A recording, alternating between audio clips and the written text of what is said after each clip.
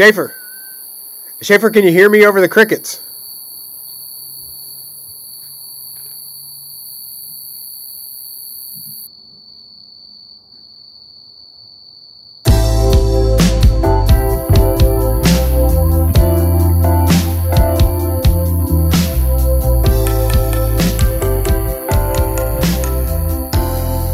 The last breath of daylight is being cast across the sky in the environs of Austin, Texas. As the sun goes down to the west, I gaze off of my good friend's back porch, listen to crickets, and wonder if maybe we're going to have to go inside to record podcasts once summer starts. We're discussing the matter. Maybe get back at us and let us know after you listen to this episode 133, if I am not mistaken, of One Magical Hour, a Matthew and Schaefer podcast spectacular.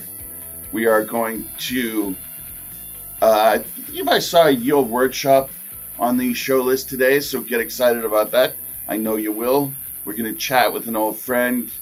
You know him, you love him, he's from Cleveland. I'll leave the clues at that, and so it can be a surprise for you. And we'll have a poetry corner, of course, too. I've also got some exciting news to tell you in the poetry category. But first, let's chat with the off-kilter cowboy. He's a friend of the Shoeless Piper. No one watches Disney Plus like this guy right here, Matthew Rampy. Oh, podcast. Oh, Schaefer, we gotta talk now. Yeah. Say podcast.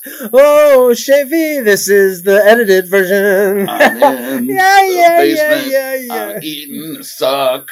I'm out. I walked and I went sideways. Are those the lyrics? I like from the dirty version? I liked how the New Yorker article talked about how you could just put any words in there, and I started doing that the other day. No. I got out my guitar and started playing it and just made up a bunch of different words. I was just tipping my hat to our discussion about Louie, of course, but I don't want to make Jameson's mom turn off the cast. No. Straight away. Just immediately turn off the cast. Yeah. Oh, that deeply offensive song. Jackie, sorry about that. Episode 133, indeed. Can you believe it? I can hardly believe it. At some point, we're going to have to start believing it. Every week we say we can't believe it.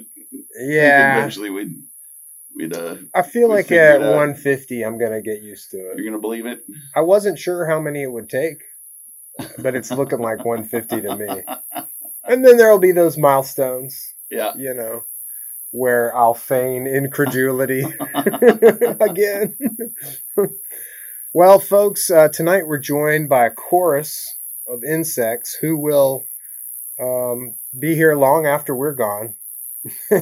Don't fear climate change, folks. It's not the end of the world.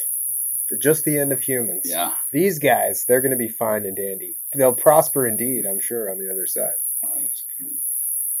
It's really an insect's world. We're just living in it. I wonder if there's a special filter in Adobe Audition that's going to help me with this. The cricket filter. I bet there is, actually. I hope so. Yeah. I hope so. Get at us. I'll cut it again. And if it's unbearable. Well, Shafe, it sure is fun to be in this, what I would call, and this is probably a misnomer and it's probably too soon, but here in the afteration of the pandemic, it sure is nice to get out there and do some indoor dining and see some people and go to large gatherings, maskless. Yeah, it's wild, isn't it? Yeah, we went to a restaurant for the first time, really, and sat inside. It was for our anniversary too. Congratulations! This week, thanks. And Yeah, it's strange how really regular things like that can now somehow feel strange after this time. But again, I'm calling it the Afteration, which is, if you remember, is from our show. It's what it will be called after the pandemic. Is that Alex's word? I think I came up with it. You came up with Alex. the Afteration. Okay. He prompted it. Right. He wanted some sniglets, and he was like, give me a word for this. There was which the is a before game times and the Afteration. And we may indeed call Alex on the telephone later in the show, right? Yes, indeed. Okay. So maybe he can prompt a new word. Which is what the word I want him to prompt is, what's the word for when you think the pandemic's done, but it's not done? Or what's the word for the false Afteration? Kind of like when you think the cricket has stopped buzzing and then it keeps buzzing. What's weird is like that one right over there. There's still that guy is loud, still going, but. I thought that once we started talking and we got into a real human cadence of making sounds, that they might back off a little bit. Also, I was only half right. I was wondering if it would coordinate with the sun actually fully setting. You know? Did they get loud at dusk? I think they do, yeah. Okay. Okay, well, maybe we gotta wait till late. So tonight, we got a lot of weird stuff here, not just the plane overhead and crickets. We've got the day of the week. We were in a real rhythm on Tuesday nights, and on Tuesday nights between 8:37 and 8:43, the guy in the truck with the train track wheels would come by. Yeah, I don't imagine we're going to see him tonight. We're not going to see him. Well, the train just passed. Commuter rail runs later. So tonight it's a Friday fiesta. He's back. He's back. It's like a heckler at a show. It's going to be interesting to see, how the energy is different tonight. And, well, it definitely doesn't feel like just two buddies sitting on a porch talking. This feels like two aspiring podcasters doing a live show with a hostile crowd. A more special feeling. Yeah.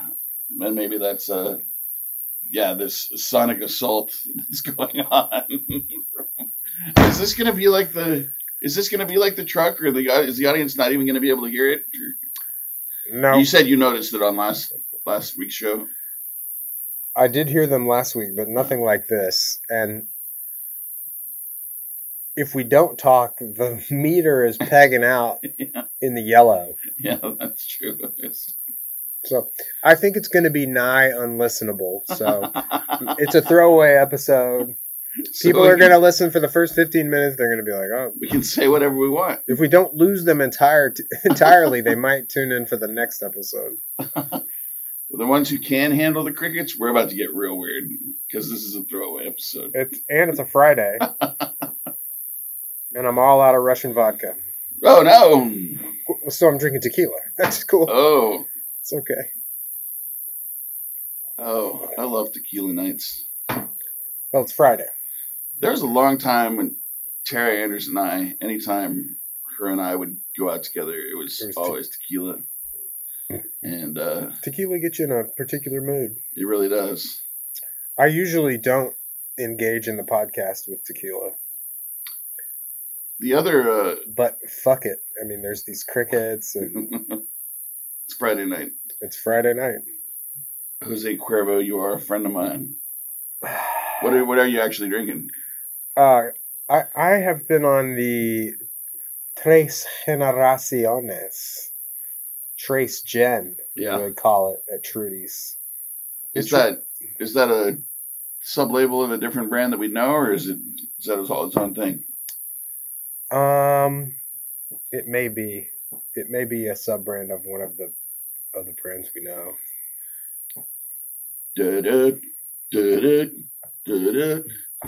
Oh, Jose Cuervo. All three generations we're drinking, you don't know. Oh, it's a salsa. It's in the salsa house. Okay. I think I knew that. Yeah. Okay, my bad. Well, shoot. I like this one a lot. Oh, salsa's perfectly acceptable. Yeah. I don't know. It's Tres Generaciones. It's the Reposado. We'd have to talk to my friend right Bobby about that. Maybe I just really love the bottle. Some tequila companies really mistreat the environment down there, and you really should boycott them. But I can never remember which ones. What are the good ones and which ones aren't. What blows my mind about tequila is that to be called tequila, it has to be grown in this region. Yeah. Right? This pretty small region of the world. Like all the tequila in the world comes from right there on the map. Yeah. Go to Wikipedia and look at the dark green. 2 states. Blue agave. And that region makes enough tequila for the world. Tries to. And they do it. Is that right? They do it at great expense to their. Well, is it? It's easy to acquire in Texas, but it's harder in Japan to get a bottle of tequila. I would imagine that's true. Yeah. Yeah. And my understanding is when they harvest. Don't tell me about how tequila is destroying the environment, okay, because it's like everything I love.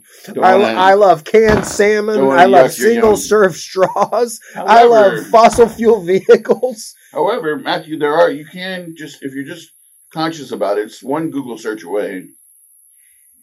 Well, just tell me about it on the podcast. Don't make me don't make me go back on the internet. I'm back on the web nets again. The interweb nets. Do you remember when you used to have to ask me to vamp? And now I just know when. You know when to vamp. It's probably when I pick up my phone. All right. Mic.com, MIC.com. 7 sustainable, socially conscious tequilas. Okay. Now, I'm interested. Guys, I don't know anything at all about Mic.com. So. Is that MICK to the D? MIC.com.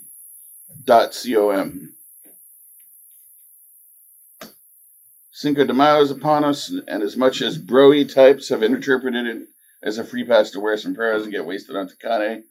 It's my birthday. The holiday, Cinco de Mayo, was actually originally a celebration of resistance to European colonization. The irony is that a holiday commemorating victory over the colonizers has become grossly whitewashed. Mm. Okay. Like everything else. Oh, jeez. This is the Shatter Your Dreams episode. Okay, I'm just gonna give you some names here, just so in the future. Grand Patron. Oh, these are all super expensive. And that's what I knew it. Magenta. Flecha Azul. Oh, that Plata. Yeah. This is about in the Tequila Ocho.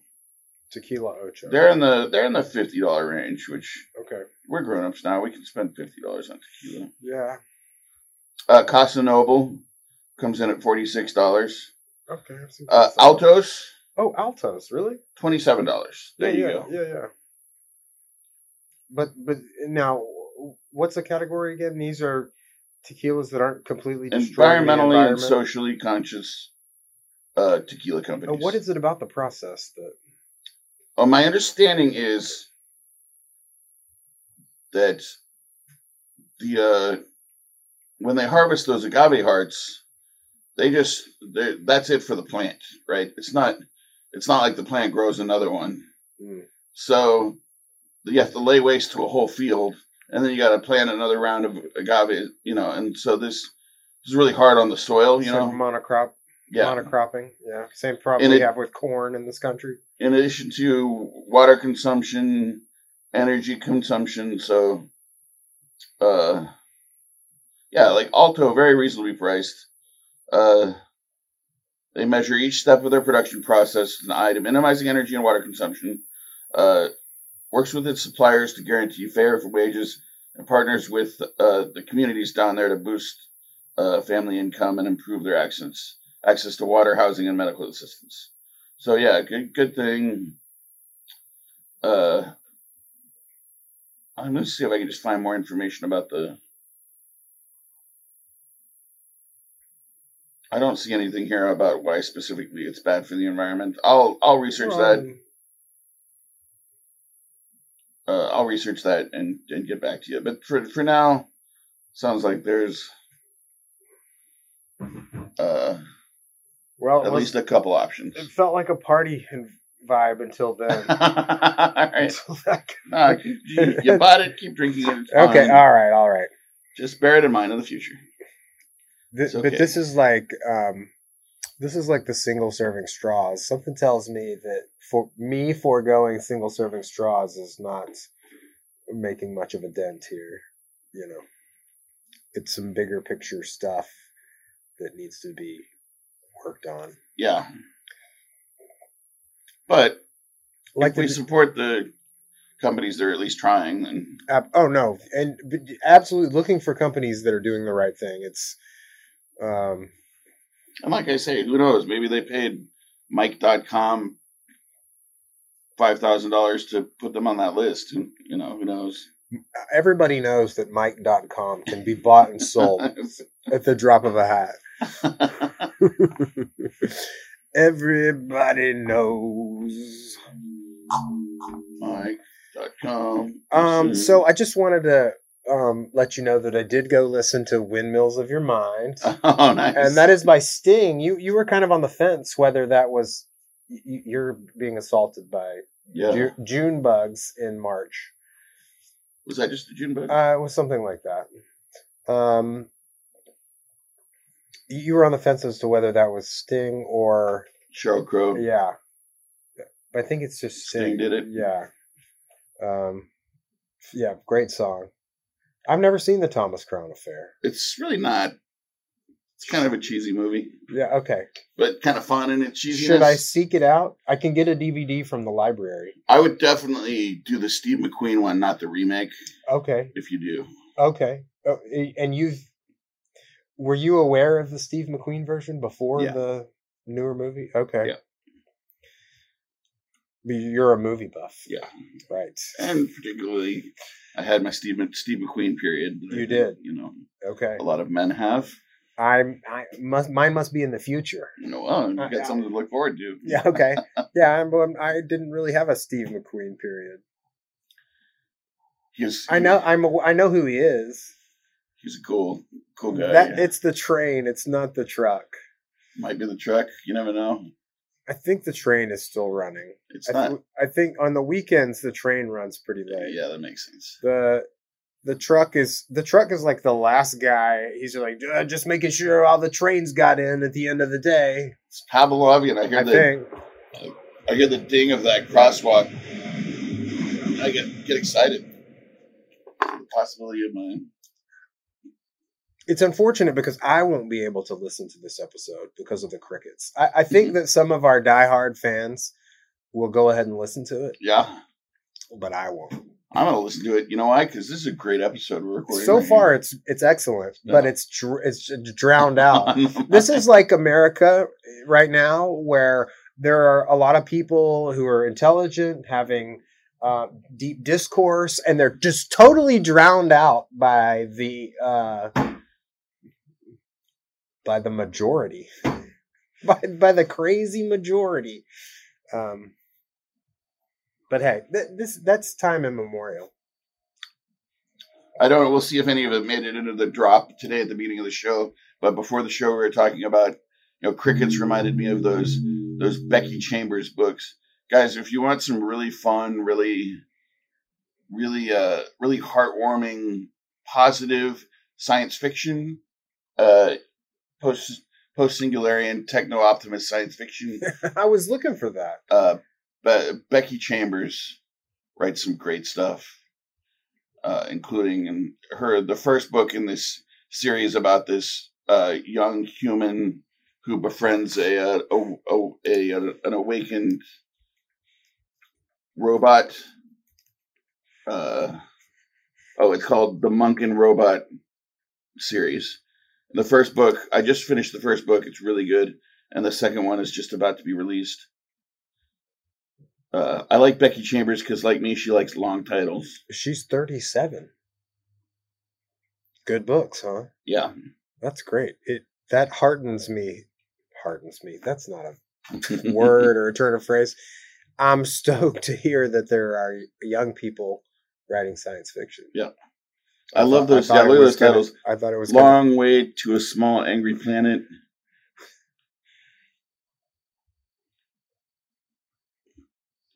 A Closed and Comet Orbit.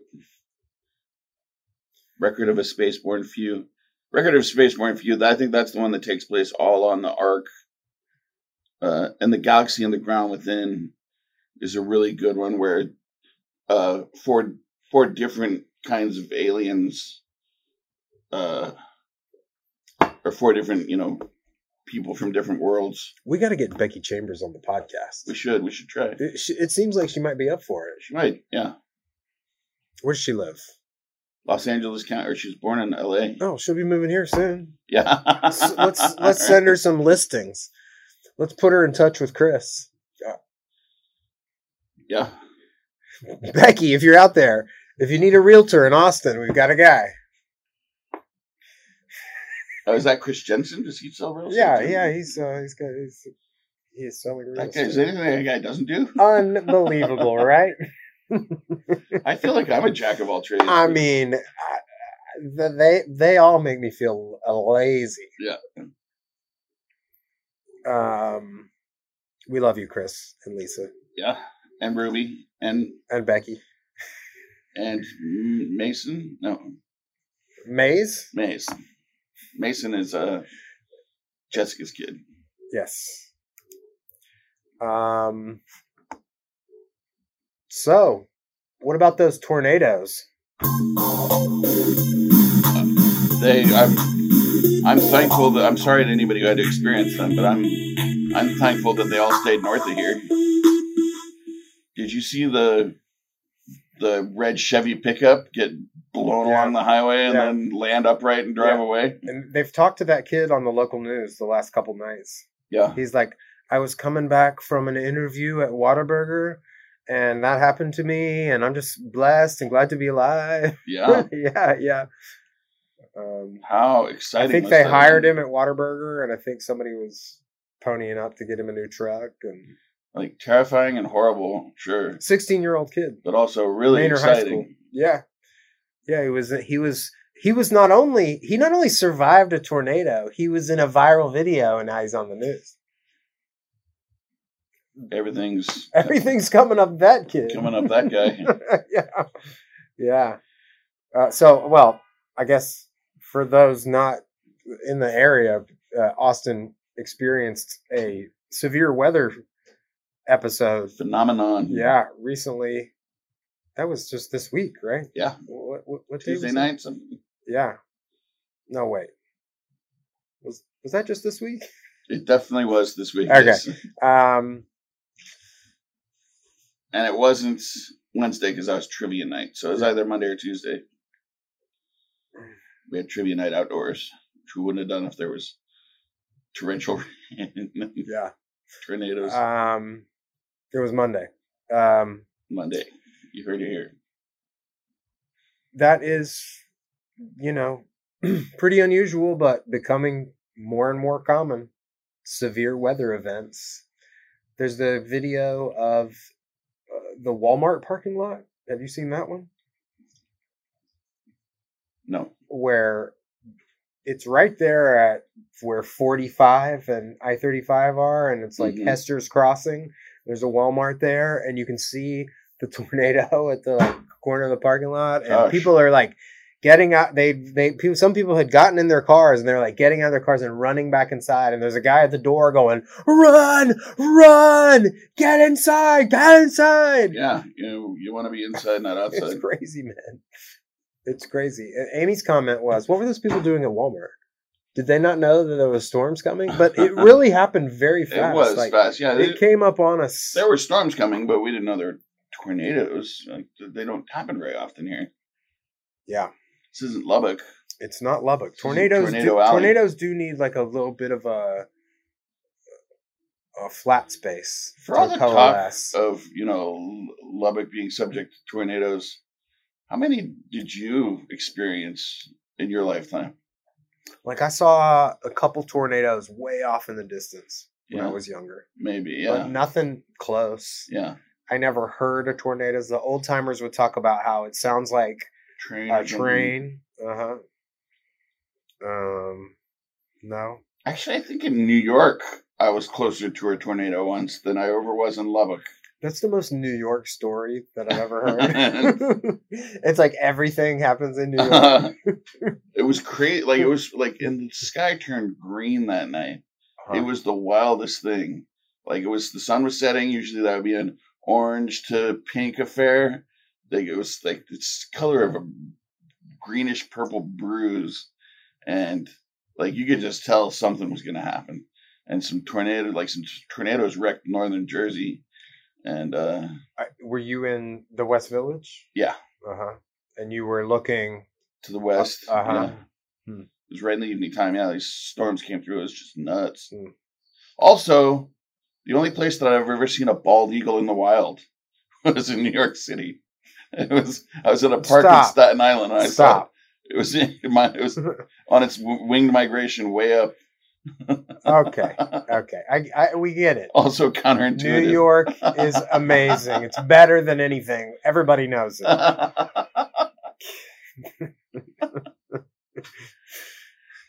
Speaking of New York, that's where I met my good buddy Alex Battles.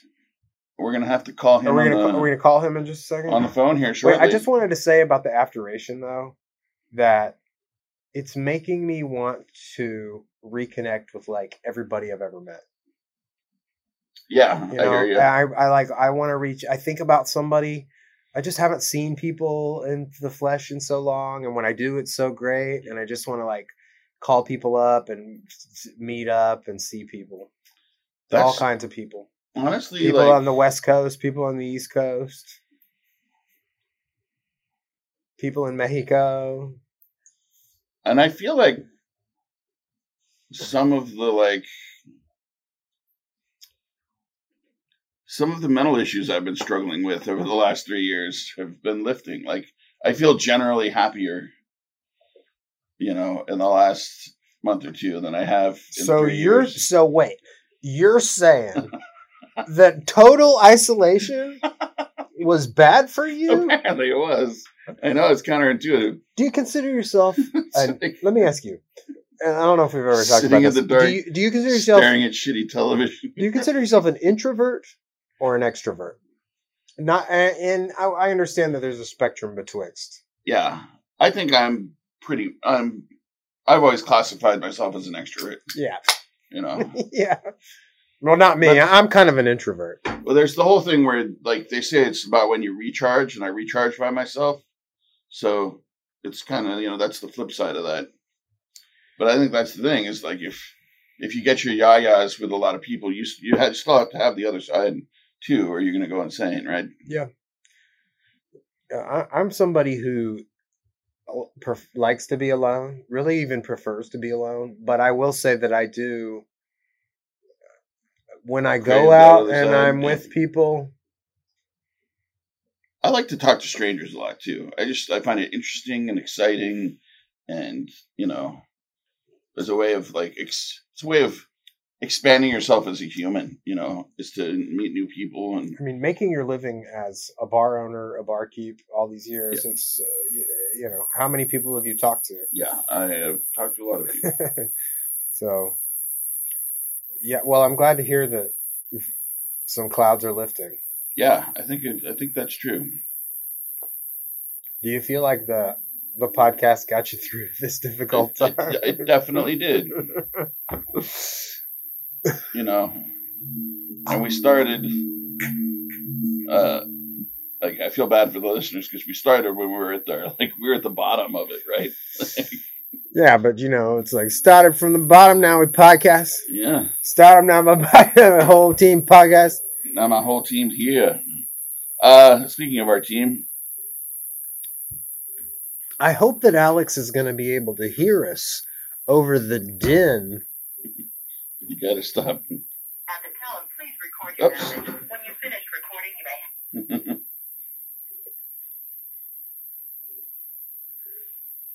But when we're not focusing on it, do you forget about it? No, you don't.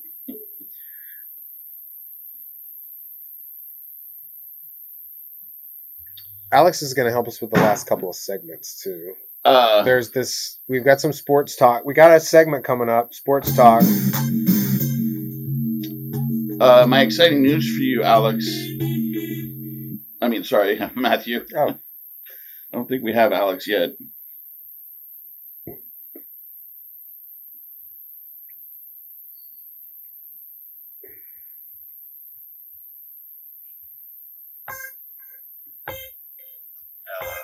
Hello, ladies and gentlemen. Alex Battles.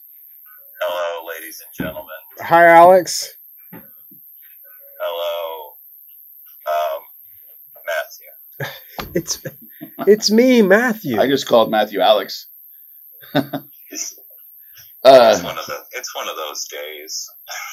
I was just about to drop some exciting news on Matthew and the audience, so I'm glad you're here, Alex. Oh, great.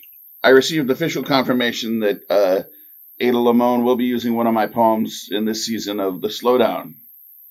Oh, that's exciting news. So, the big deal is now I am officially imaginary colleagues with Luke and Andrew of TBTL because they're both on American Public Media. Whoa. Yeah. Oh, and Ada's got a. Ada's got. Wait. Catch me up.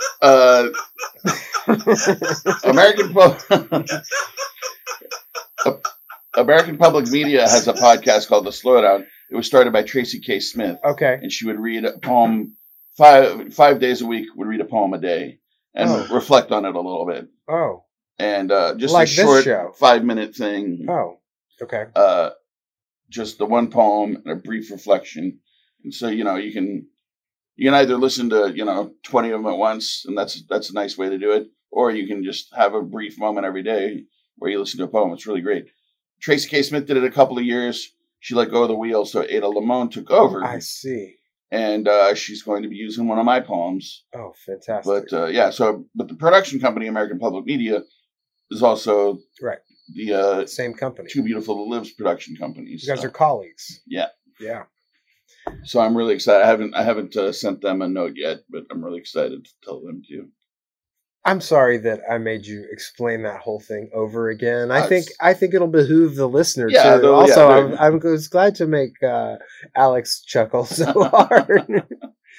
Alex, how are you? What are you doing? What am I doing right now? Well, I was actually preparing for the questions that I thought I might receive on the show. Oh, good. Finally, I guess with some preparation. What town are you in, Alex? Finally. You're forgetting Lori's encyclopedic knowledge of. Well, yeah, she didn't do any prep. She just naturally. Yeah, everybody just right. comes on the show. Nobody no prep. Yeah. Nobody preps. The goat, as it were. Yeah.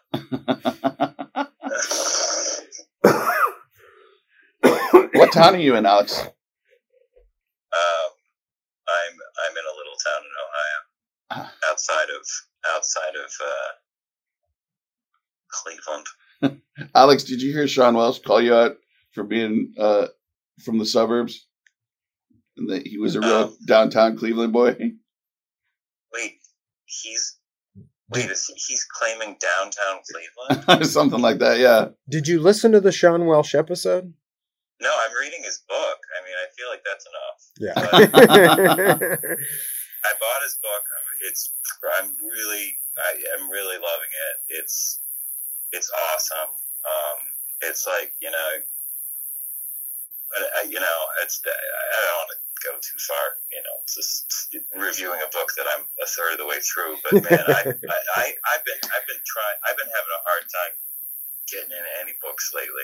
I've been like a non-reading guy, and I used to be Mr. Reading Guy, and I don't know, and I was like Sean Welsh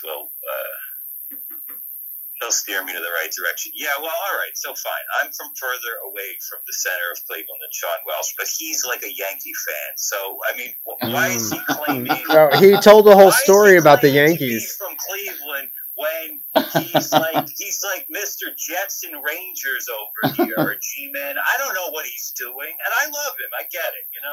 He's like, it's a town full of losers. I'm pulling out of there to win. Bruce Springsteen, And I get it. I wish I could be him. I wish I could be him. I wish I could write like him. But like he's claiming to be more from Cleveland than me. I mean, okay. Wait, go Alex, ahead, Alex, pal. let me just let you know that he spoke of you in the most glowing of terms and Well, really I shouted love you the out guy. on. Of course. I just don't want you to be clear. Like All right, fine. he's got Yeah, nothing but love for you. I have a huge love for Sean. I just I can't fathom a guy from this town who just goes Yankee. I just it's so bizarre to me. He I told get us it he because told a story he's got about that going to steely-eyed the look, stadium. His eyes are like fucking cold. Those guys, he's unbelievable. But I love him so much. But I gotta razz him a little. What's the guy? On Jimmy the Yankee what? thing.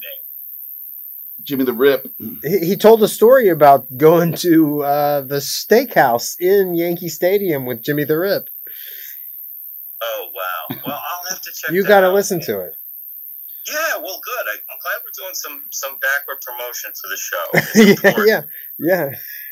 And we had to cut out some references I made to the Manhattan Mafia. I've been on this show 4 minutes and I've already cursed, so we're off to a blazing start. Don't make me do any editing, Alex, please. Oh my God, make you? Are you kidding me? I don't even. Okay, go ahead. Let's not go. Let's go forward as we go backward. So let's get to the business at hand, and then I want you to stick around for the last couple of segments here. Go ahead. Yeah, I'm in for a penny, in for a pound. Good. Schaefer wants to talk to you. Oh, sorry. We got a segment coming up. It's Talking Sports with Alex. See, you gotta get Sean back on there. He actually knows this stuff. Talking Sports with Alex. Battles. I just gotta tell you, I'm sorry, man. I'm sorry for what my football team did to your football team, and out there in One Magic Nation, here's what happened. There is a problematic quarterback for the Houston Texans, and the Houston Texans, they had completely alienated my brother and I, right? For the last 2 years, we have literally not been watching and not been rooting for the Houston Texans because they've driven off all their best players. Their management is openly racist, and the few good players that they still have all have like these civil and criminal rap sheets, longer than their arms, and it's really just like it became impossible. We were not rooting for them at all, and that's not.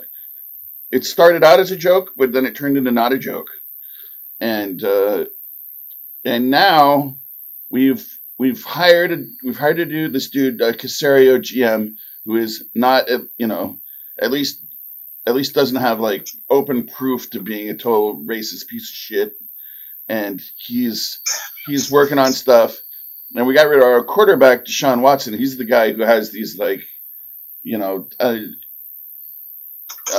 sexual assault allegations. 20. Whoa, There you are. whoa! I mean, some of them got to be real. You'd think, 22 of them. But A of course, pattern of troubling behavior. if you have one of them, it can be real too. Of course, Right.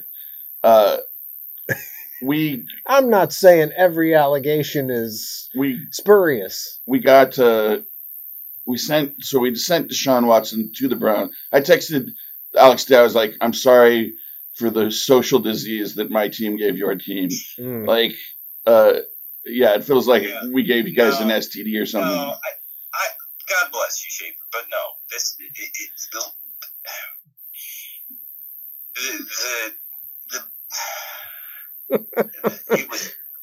it was already broken, pal.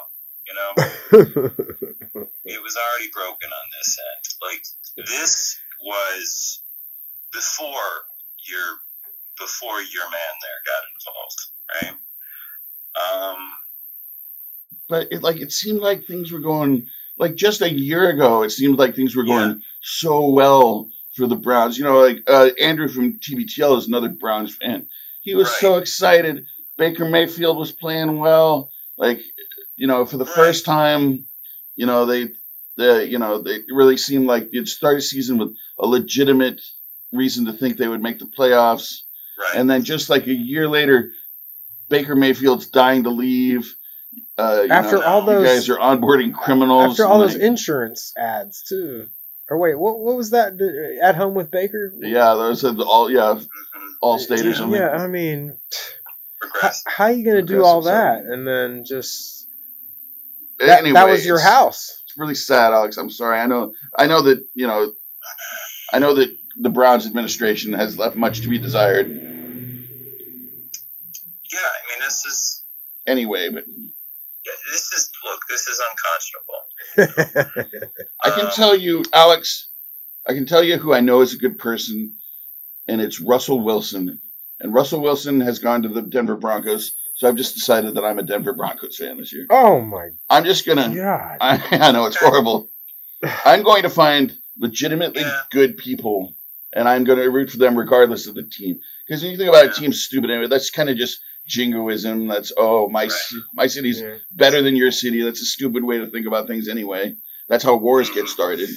Right. If we just find old allegiances. We just find the long-haired hippies, at least the soul, the guys who have the soul of the long-haired hippie, Jesus figures, and just follow them around to whatever town they go to. If that's what you're into in a person, which I am, but maybe you're into like I'm into the Chris Christopherson Jesus. Maybe you're into like a pretty boy, like kind of aloof, elitist kind of guy, and then you might root for the GOAT, Tom Brady. You know what I mean? Yeah.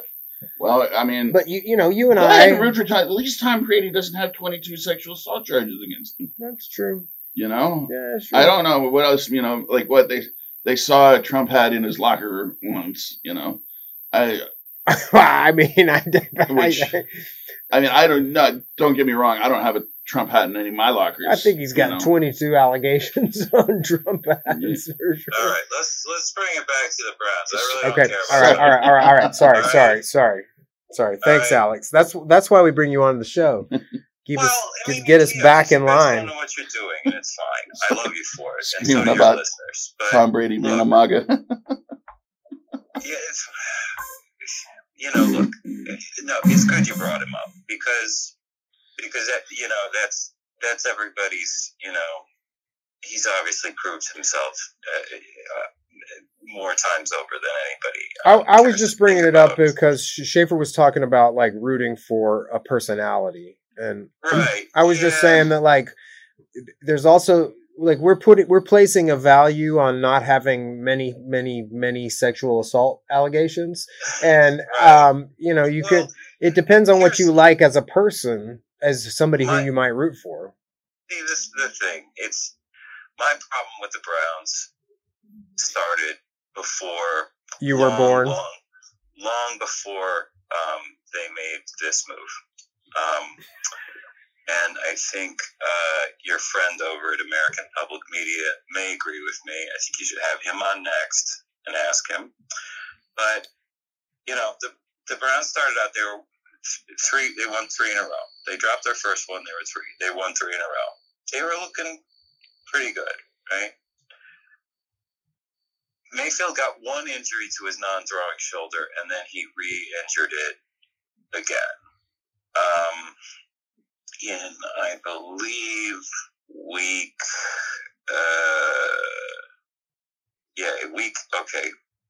in week 6, he injured his shoulder. In week 7, I believe the backup started, and they won that game. They ran the hell out of the ball.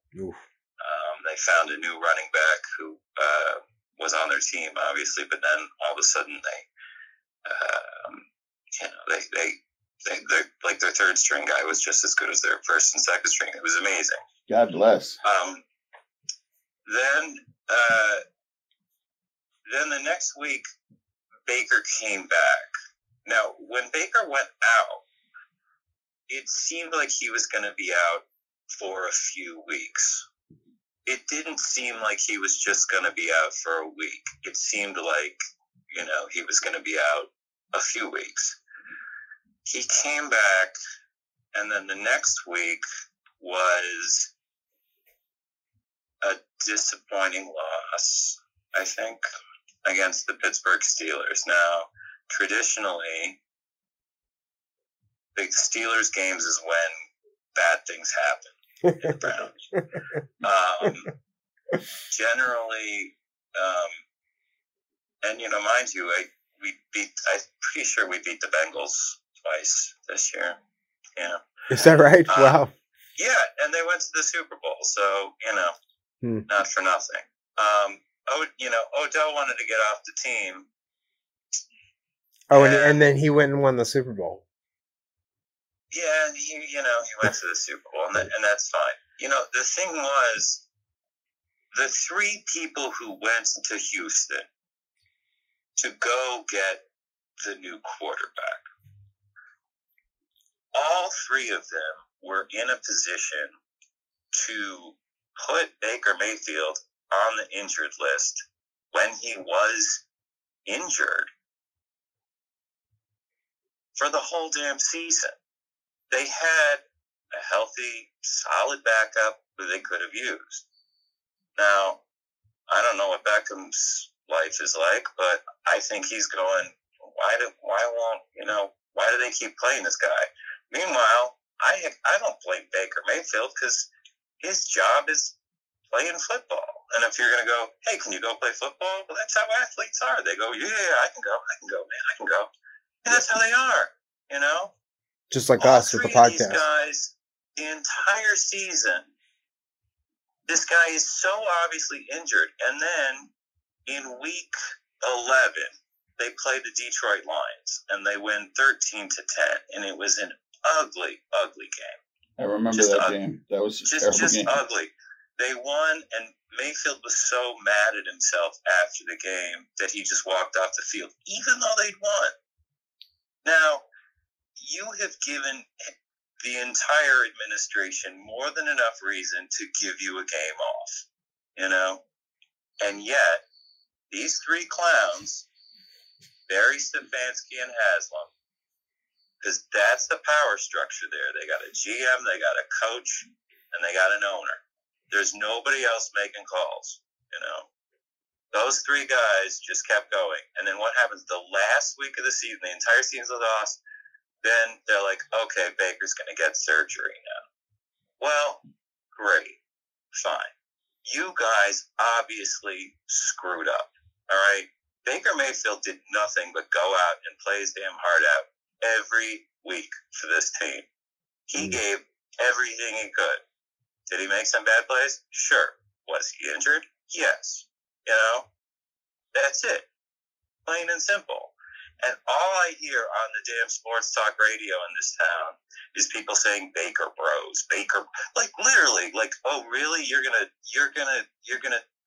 denigrate me for cheering for a guy who's busting his ass for this town and this football team, Like it was.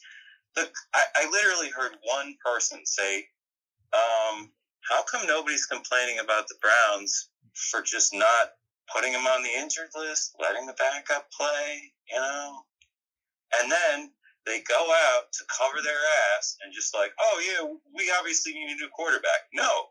We need a new owner, GM, and coach. That is what we need. That's the exact same position we were in Houston. Cowboys need that too. My dad said to me yesterday, he's looking at the paper, and he goes, so we got this dirt bag, huh? And I said, yeah, that's what we got, Dad. I said, if I were a saucy millionaire, which we all wish I were. True. I would buy a billboard on I-90 and I would put Stefanski, Barry, and Haslam, and I would write "No, thank you" under it. You know, I turned on ESPN today, and they got the press conference introducing this guy. You know, and there's Barry sitting there going, and there was one question.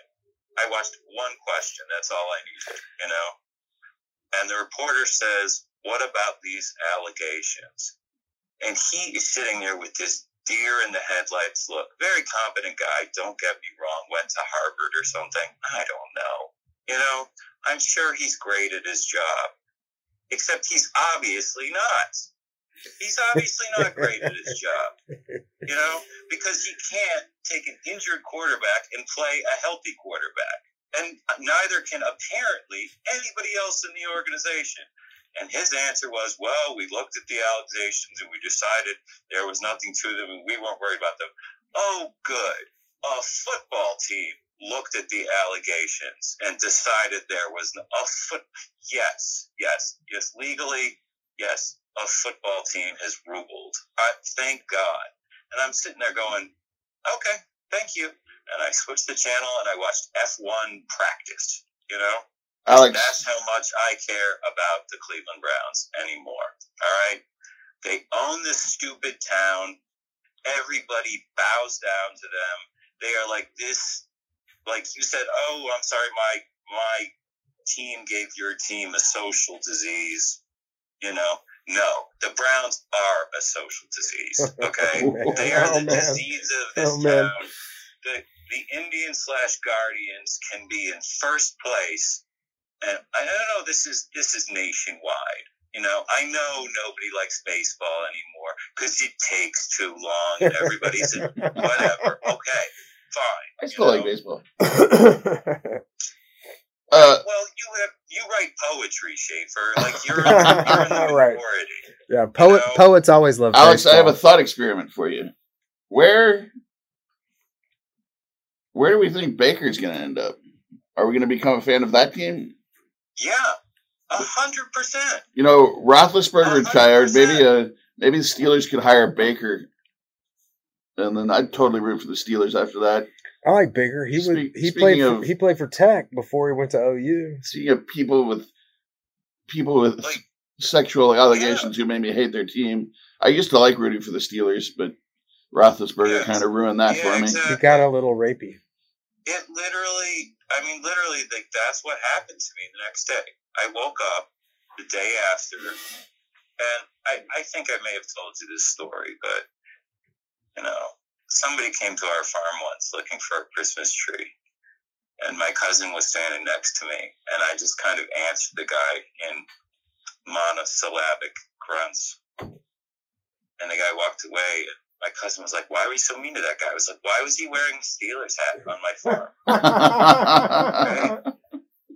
Like, I'm sorry, like, who do you think you are? Go to Pennsylvania if you need a tree, pal. Like, you know, that's how I feel about the Steelers. Yet, I have seen the Steelers because they have an excellent football infrastructure. I have seen them be very successful. And I literally woke up the day after the Browns pulled this shenanigans, and I put on a black and gold flannel shirt because I was like, well, I guess I got to root for the Steelers. How far is Cleveland from Pittsburgh? I feel like it's like 3.5 hours. Oh, it's Cincinnati that's right next to Pittsburgh then. No. I thought. No, since it goes Ohio like on a diagonal, like going from the northeast to the southwest of the state. There's in a line, sort of, is Cleveland's on the northeast, Columbus is in the middle, and Cincinnati's in the southwest corner. Cincinnati and Pittsburgh share the river. Gotcha. The Ohio River begins in Pittsburgh when is it the Susquehanna and the Monongahela? Three River Stadium is where two rivers become one, and it's right at the meeting of those two rivers. So, yeah. I mean, do I like football enough to root for the Steelers? Probably not. If Baker goes there, I might, you know. don't think I'm going to buy any gear or anything. You know, I'm not going to go out of my way. I think it's going to be fine because it's going to be like, when the Browns didn't exist for 3 years or however long it was, like I was like, oh, look at all this time I have. I don't have to watch football. This is great. So now I'm just like a man without a team again. It's like, oh, okay, great. Good luck. I don't care. Guy plays your heart out for you, and you just like, you think this is gonna fix it? Okay, good luck to you. Even if it does fix it, I don't care. I just don't care. I love sporting angst. I love the painful stuff that our teams make us feel. I can hear it in your voice. Yeah, well, I mean, you had a tough season with the Longhorns this year, right? Tough season with the Longhorns. All the pain of the Romo years with the Cowboys. And then, the Cowboys they crumbled. They crumbled a little. They were streaky all season. They were on and they were off, and whatever. It's sports. It's it's what we love. It's if your team is like always dominant, like it's. Do y'all think Brian Benitez is still listening? You think tuned out just because of we could talk about racing games just because of or music, of course. Talking sports with Alex Battles. I was gonna say, do we want to check in on guys? I was wondering this the other day. Is this the maddest March in the history of March Madness? We're down to the Elite Eight, and there's only one number 1 seed left. There's also a 15 seed. Okay. And a handful of 10s and 11s. Uh-huh. This is all news to me. Is it the maddest March ever? Right. The maddest March I ever had was when I went on the ayahuasca thing. The maddest March Madness. Did you really try ayahuasca? No. I mean, I plan to. I hear March is the best month for it. But we should do with our executive producers. We should do a retreat, a one magical hour retreat. Do ayahuasca, record several episodes. I know some people. I know some people who. Shocker. I know some people who like guide that kind of scene. So. But speaking of jacks of all trades, I don't know about the basketball, Shafee. Like it's always the basketball is always a little mysterious to me. It's one of the most mysterious marches. You should do a bracket one year. It really makes I never do the bracket. Puts it all into perspective. Okay. I was slow getting the front page brackets out, so Tito, TJ, Jason, and I are the only people who filled it out in time. Oh, that's right. I got an email like there's only 4 night of us before. Yeah. Which is interesting because, like I say, it's been the weirdest ever. So like, none of us are out of it by any means. And but everybody's bracket's broken, right? Everybody's bracket is busted. Yeah. Alex and Brian Benitez, I have a question for you guys. Have you guys listened to the podcast Cocaine and Rhinestones? Yeah, I listened to the Doug and Rusty Kershaw episode. I listened to that one. It's David Allan Coe's son, Tyler Coe. Yeah. Okay. Mm-hmm. And he is so smart and well spoken, and he does just deep dives on the stories that you've always heard about country music, but he kind of tries to get at the truth to him. But he also has just great technical knowledge about the production and performance of country music. So he dives into there too. So he was in his dad. He was his dad's band leader for a while. See, I didn't realize that. That's super cool. Did you know? This is almost too silly to say, but did you know that there was a time when people are talking about bringing David Allan Coe to Brooklyn and having me open for it? I remember that. I was actually telling the guys at the poker table last night. I was telling them about that. How the writer how the writer said, security must be provided. There will be bikers. I couldn't. Yeah, I couldn't do it because I mean he had been so outspokenly racist. I was like, I can't. I couldn't stand in front of that guy. Yeah. You know, I couldn't promote. I mean, I know the show would have done great. His fans are myriad, and I know I've covered, you know, that one song that Steve Goodman and John Prine wrote that he made a hit out of. Yeah. But I couldn't do it. But the better one was when Kyle Turley had a country band. Remember that? Who's Kyle Turley? Wasn't he like a linebacker for the New Orleans Saints? I don't know. I didn't know that. The Aints? There was a linebacker for the Saints who had a country band, and somebody was trying to get me to. They're like, "Should we book this guy? And maybe you could open for him." And I was like, I don't know if I have time for that really. So, but yeah, those are my two woulda, coulda, shouldas. But yeah, no, that Cocaine and Rhinestones. Enough about me.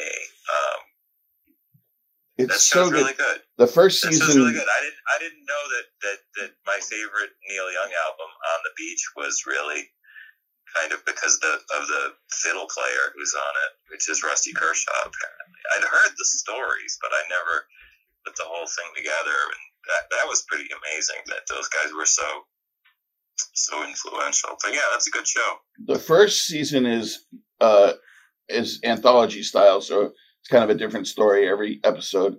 But the second season is all George Jones, but it's Right. George Jones in the context of the history of country music. So Right. he does 2 full episodes just deep diving on what the Nashville sound is, why people say what they say about it, you know, why people think Chet Atkins ruined country music, even though country music was just fine with or without Chet Atkins. And turns out that everything that you think of as the Nashville sound is all came from Owen Bradley and his productions. And that's so it's the George Jones season, but he hasn't even gotten to George Jones yet because of just all this technical stuff. And then you learn like why the electric guitar changed things, you know, and why and how, you know, the Telecaster, why the Bakersfield sound is the way it is. And the Bakersfield sound was these bands playing these honky tonks in Bakersfield, and they had to be loud enough to be heard over the drums. Oh. And so they went into the studio trying to recreate that loud, twangy stuff, you know, in a quiet environment. And then they were talking about the Nashville sound was, you know, basically people in the studio being able to do whatever they want. You can bring an entire friggin' orchestra in if you want, and a full chorus, gospel chorus. But then you can't tour with those people. So then, like, they go out on tour, and there's no way you're ever going to hear the Nashville sound live because it's just prohibitively expensive. So just really super interesting stuff like that. Yeah. You know, really, you know, well thought out. Yeah, I mean, I always blame it on, you know, Willie Nelson. You know? So especially for Brian, I mean, blame it on Willie Nelson knew jazz chords. Right. Brian, you go from Your Cheatin' Heart, which has 4 chords and anybody can play, to Crazy, which, you know, you got to go to the Berklee School of Music to play that joint. You know, like I know he's a national treasure and it's great, but as soon as that many chords enter country music, it changed irrevocably. Yeah. Well, yeah. But that's okay. I mean, they were there already, probably from Western swing. I don't know anything about country music. I just like it, you know. I just like the songs I like. And I like "Girl on the Billboard" by Del Reeves. You ever hear that song? Tyler Coe does a really good job of contextualizing, you know, kind of pointing out that even genres, you know, pop, country, whatever, they're all, you know, they're all arbitrary. They're construct, right? So They're all fluid. Yeah, totally. And he does a really good job of pointing that out and expressing it, in with the vocabulary to really help you understand it. Yeah, God bless him, man. Brian Benitez just got a Telecaster, so he definitely should listen to the Bakersfield Sound episode. Oh, sure. And so, are you telling me that the only person who listens to the show anymore is Brian Benitez? That's where I'm going. Yep. We're just narrowcasting at this point. Yep. This is the Brian Benitez, I hope you like poetry, but Schaefer's going to be on the slowdown. And it's good. You got to know your audience. We know that, guy. I actually looked at the numbers for the first time in a while. We're still hovering at about 100 listeners, which I think is cool. That's awesome. That's plenty for me. Okay. That's solid. Yeah. That's super solid. No, we could use a 200 would be great. I heard Maron say in an interview that his first 100 episodes were just him going through his divorce. So, who said that? Mark Maron. Oh yeah. Maron, yeah. There's a good. Hey, I can do an avocado review for you. The Comedy Store documentary on Showtime. Oh. Yeah, I've actually been meaning to watch that. That does look good. That sounds good. I would give it 7 avocados. All okay. right. That's 7 of 8 for those who don't know.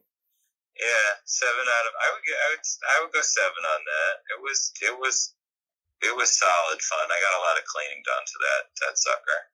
A lot of info about comedy, which is such a mystical world, I guess. No doubt. Yeah. Yeah, we've got it figured out.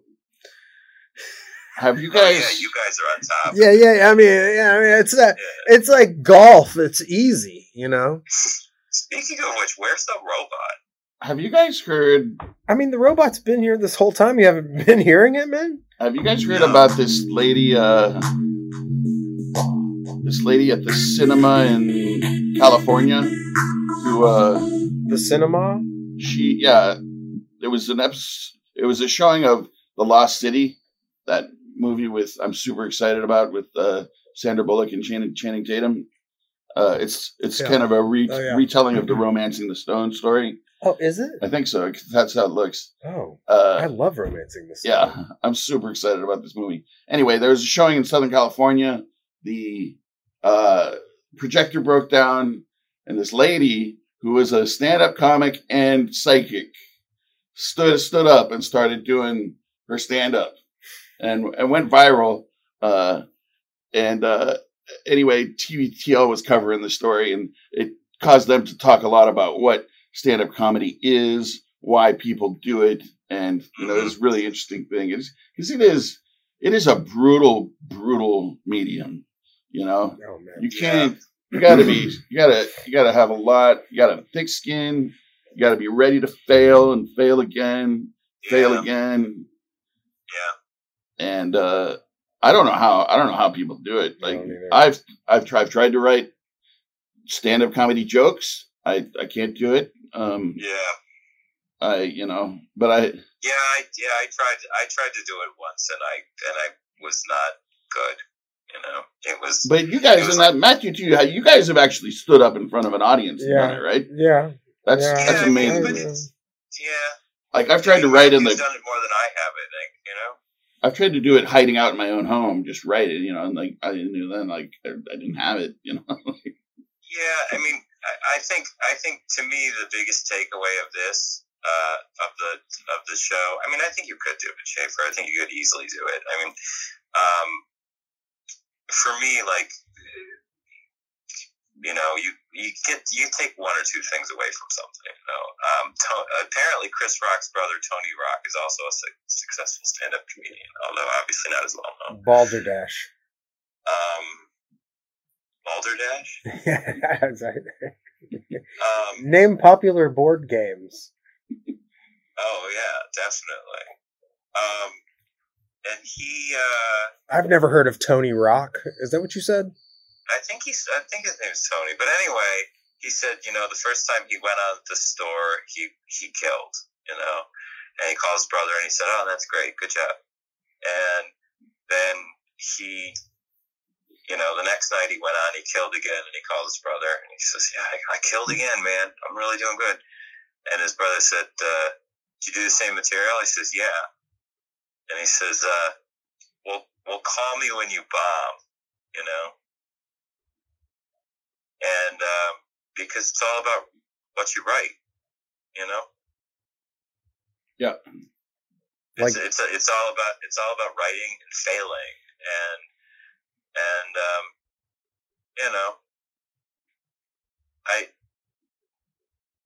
I always say I wish I'd seen that movie Jerry Seinfeld Comedian before I ever got on a stage, because I might have kind of understood stand up a little better than I did. Yeah, that was super. Or did you see the Joan Rivers documentary? No, I want to see that one too. She has a card catalog of all of her jokes alphabetized by subject. It's awesome. Wow. Awesome to see. Have you watched that the HBO show Hacks?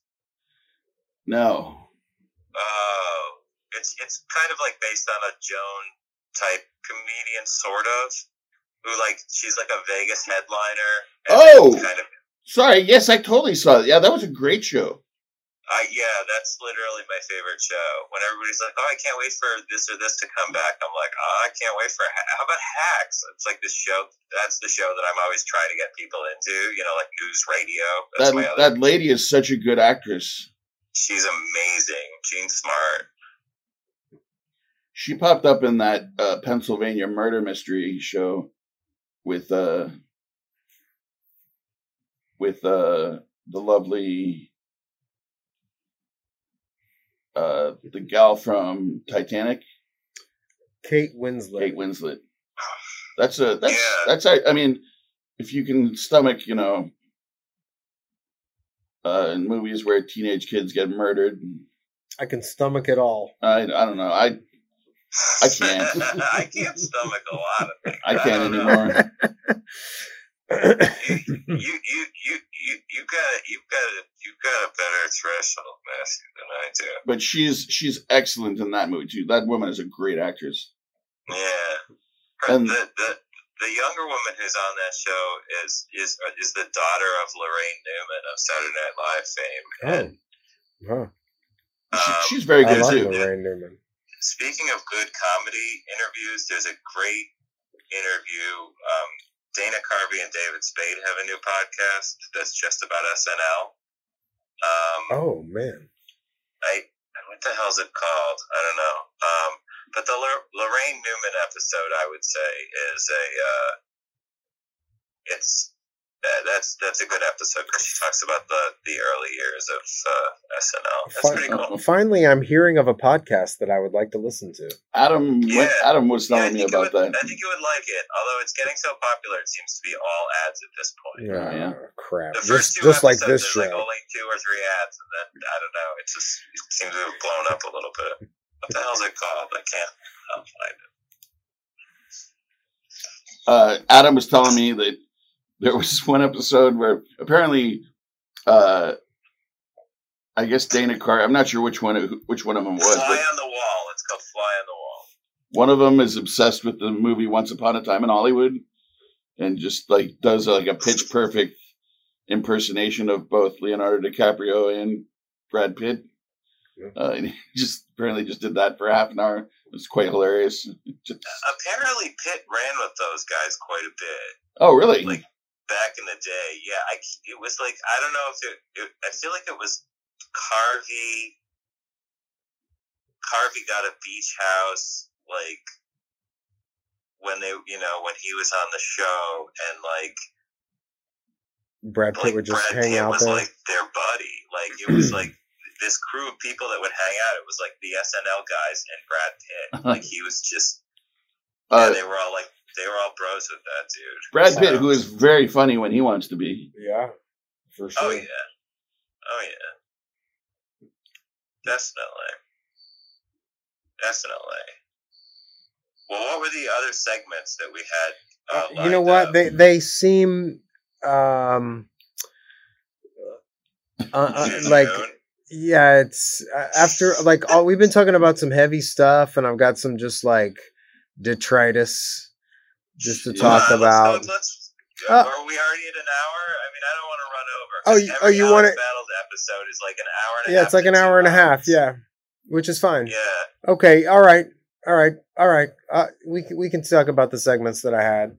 Yeah, let's do it. Let's okay. run through it. All right. That's cool.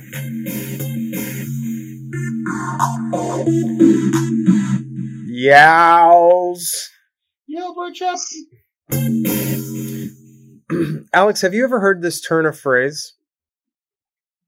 He was working like a Turk. No. Okay. Have you ever heard Honestly, that? I don't think I have. My grandmother used to say this. Something about Amy's in the kitchen working like a Turk.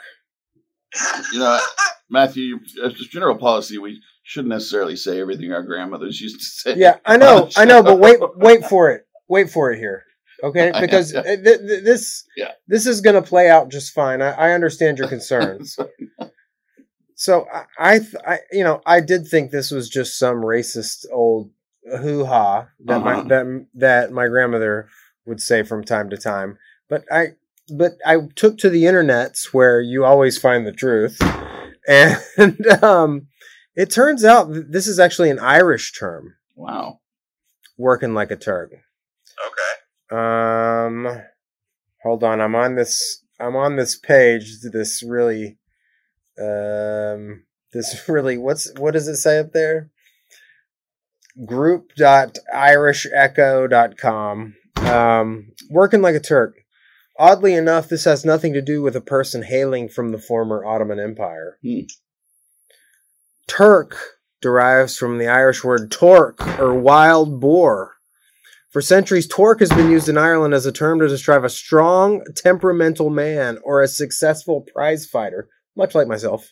Wow. In America, the word became Turk, and its meaning altered slightly to mean brawny laborer, hence the highly alliterative working like a Turk. Now, if this piece of journalism, and I'm using air quotes, Alex, can be if it can be believed at all, then finally my grandmother wasn't saying a racist thing. There you go. I mean, yeah, it does. I mean, it does. Honestly, it just sounds to me like it caught on because it rhymes, right? Yeah. I think it was just like a similar word, right? Yeah. Okay, so that was the Ye Olde word shop that we had. I love that. I love working, but it's a boar. Torque. Right? That's working like a torque. Just say working like a wild boar. That's what everybody's saying these days. Working like a wild boar sounds like a lot of fun. Going after snoring like a wild boar. That's how Shakespeare does it. I tell people I snore like a bear on Xanax.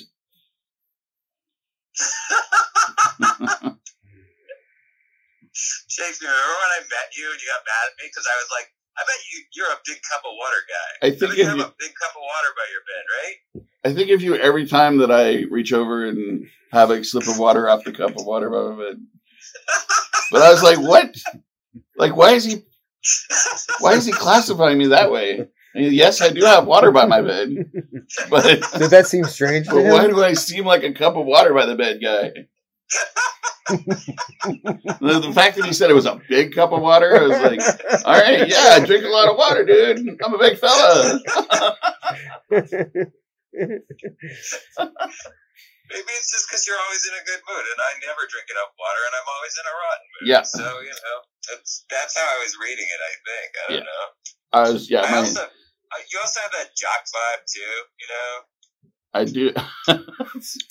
I do. I realize that I do have that. It's not how I think. It's not how I think of myself, but I know that I do. Yeah, no, you have that jock vibe. I mean, remember we used to say some people have to carry the water, and some people got to play on the line. Yeah. You play on the line, and I carry the water. Tonight, Matthew's playing on the line. Matthew's definitely on the line. Matthew, didn't you play like a sport in high school? You know what, man? I've had a lot of trouble in my life with people not thinking that a jock can also be a Rastafarian hippie. Do you know what I mean? What was your sport though? Didn't you have? Well, I did. I mean, I played soccer young, and then I did some gymnastics in junior high, and wrestling, then I did wrestling. Nice. And and now the football players would come and do wrestling after football season, and they couldn't hack it. They would be puking. And then I went and did football in the spring, like spring training with football, and it was boring. It was a lot of standing in lines. Yeah. In football, you stand in a line, and then it's your time, and you hit your mark, and you go, bat, bat, bat, and then you're back standing in a line. And wrestling's like, constant motion. It's the original sport. It's mano a mano. Yeah. You want to hear? This is my only wrestling story. My dad, at a certain point, as a kid, he signs me up. He signs me up for wrestling, right? Because he's like, I think because whatever. Because I'm a wimpy kid who's always getting in fights. It's a terrible combination, So he's like, oh, this kid's got to learn how to defend himself. I'll sign up for wrestling, And I'm like, wait, what? Like that was the last thing I thought of. But okay. So I got in there, and I couldn't grasp any of what I was supposed to be doing, And every time I would get in a match, we would have matches, even though it was like 6th grade. Like we would have wrestling matches and stuff, and I would lose every match. I was just hopelessly whatever. Like part of the key to wrestling is your weight is supposed to be in your muscles, And yours is in your brain, your brain power. That was never where I had it, because I have this thing that I like snacks, So, whatever. Like, so it's just like me versus a guy with muscles, and I'm like, what am I doing here? But the one thing that I had on my side is that I used to get nosebleeds all the time, and I learned that if you got a nosebleed, you were allowed to leave class, And I would just get so bored sitting in class that I learned how to smack myself in the face and give myself a nosebleed. Like within, I could just do it. Like I could probably do it right now. And it's a podcast though. People couldn't see it. So I know. I know the spot. No, I mean, I was just thinking, like, if you guys had the video on, I could do, like, the Andrew WK cover for you. But anyway, I'm once again getting beat, And this guy slams my head into the mat in exactly the way. And I'm like, son of a bitch, this guy just gave me a nosebleed. And I'm like, this is perfect. I was like, finally, I've got a defense, So I'm like, okay. And I just start exhaling out my nose and spraying blood all over the mat, right? And the kid, like, jumps away, and the ref goes, 2 points, escape. And I was like, yes! That was the only wrestling match I ever won.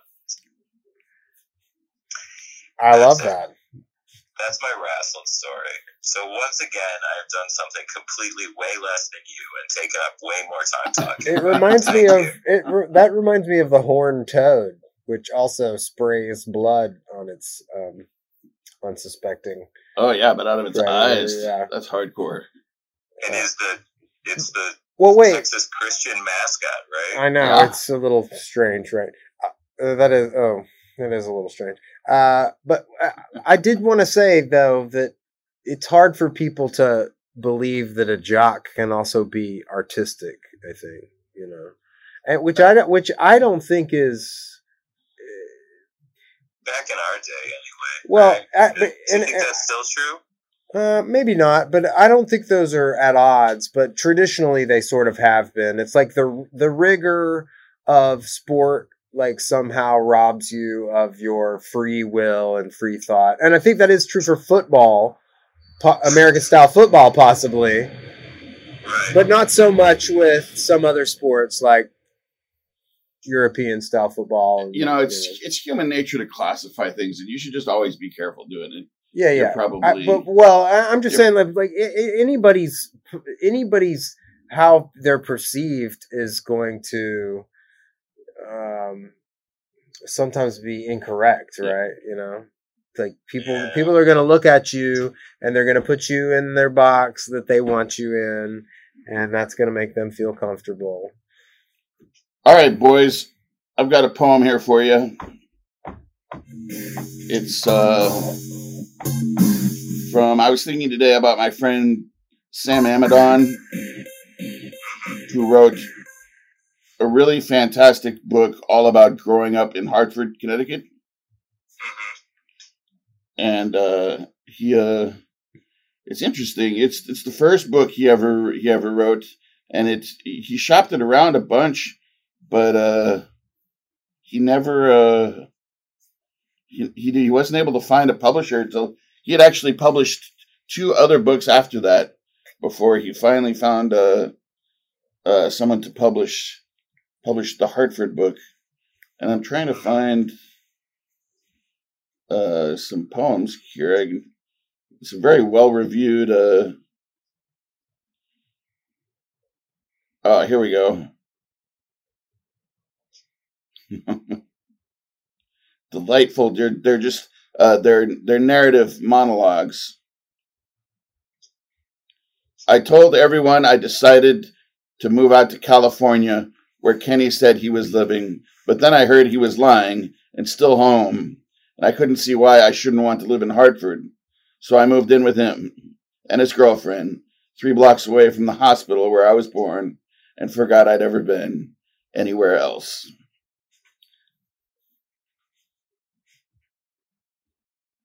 Good old Sam Amidon, good old Hartford book. My apologies to both you guys and Sam Amidon. I'm going to find a better... Was that the whole poem? Yeah, I think... I was doing the 50s finger snap beatnik poetry clapping. I'm trying to be hip. Yeah. No, I dropped the ball on that one. It's my bad. You did great. Anybody remember our sign off? The poor the choices. The sweeter the wine. Play the stickers. Play some Alex Battles.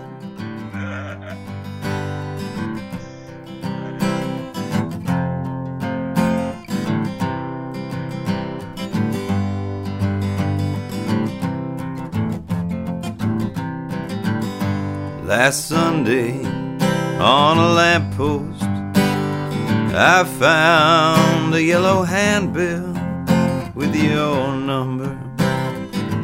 It said apartment for rent. Now my mind is filled with questions that will never be answered. Girl, what happened since our love was spent? Did you shack up? Did you crack up? Did you give up? Did you live up to your dreams of New York City?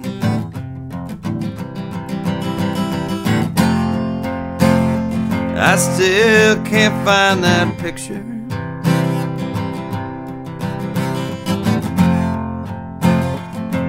One of me and you,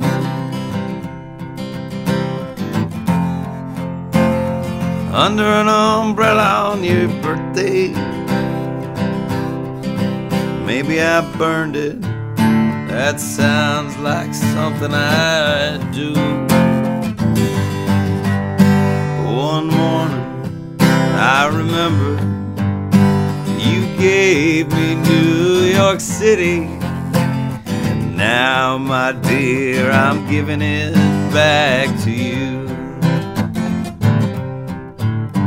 The room where we shot the lights out will soon be a different color. who could live with walls so blue? Did you shack up? Did you crack up? Did you give up? Did you live up to your dreams? New York City, did you shack up? Did you crack up? Did you give up? Did you live up to your dreams of New York City?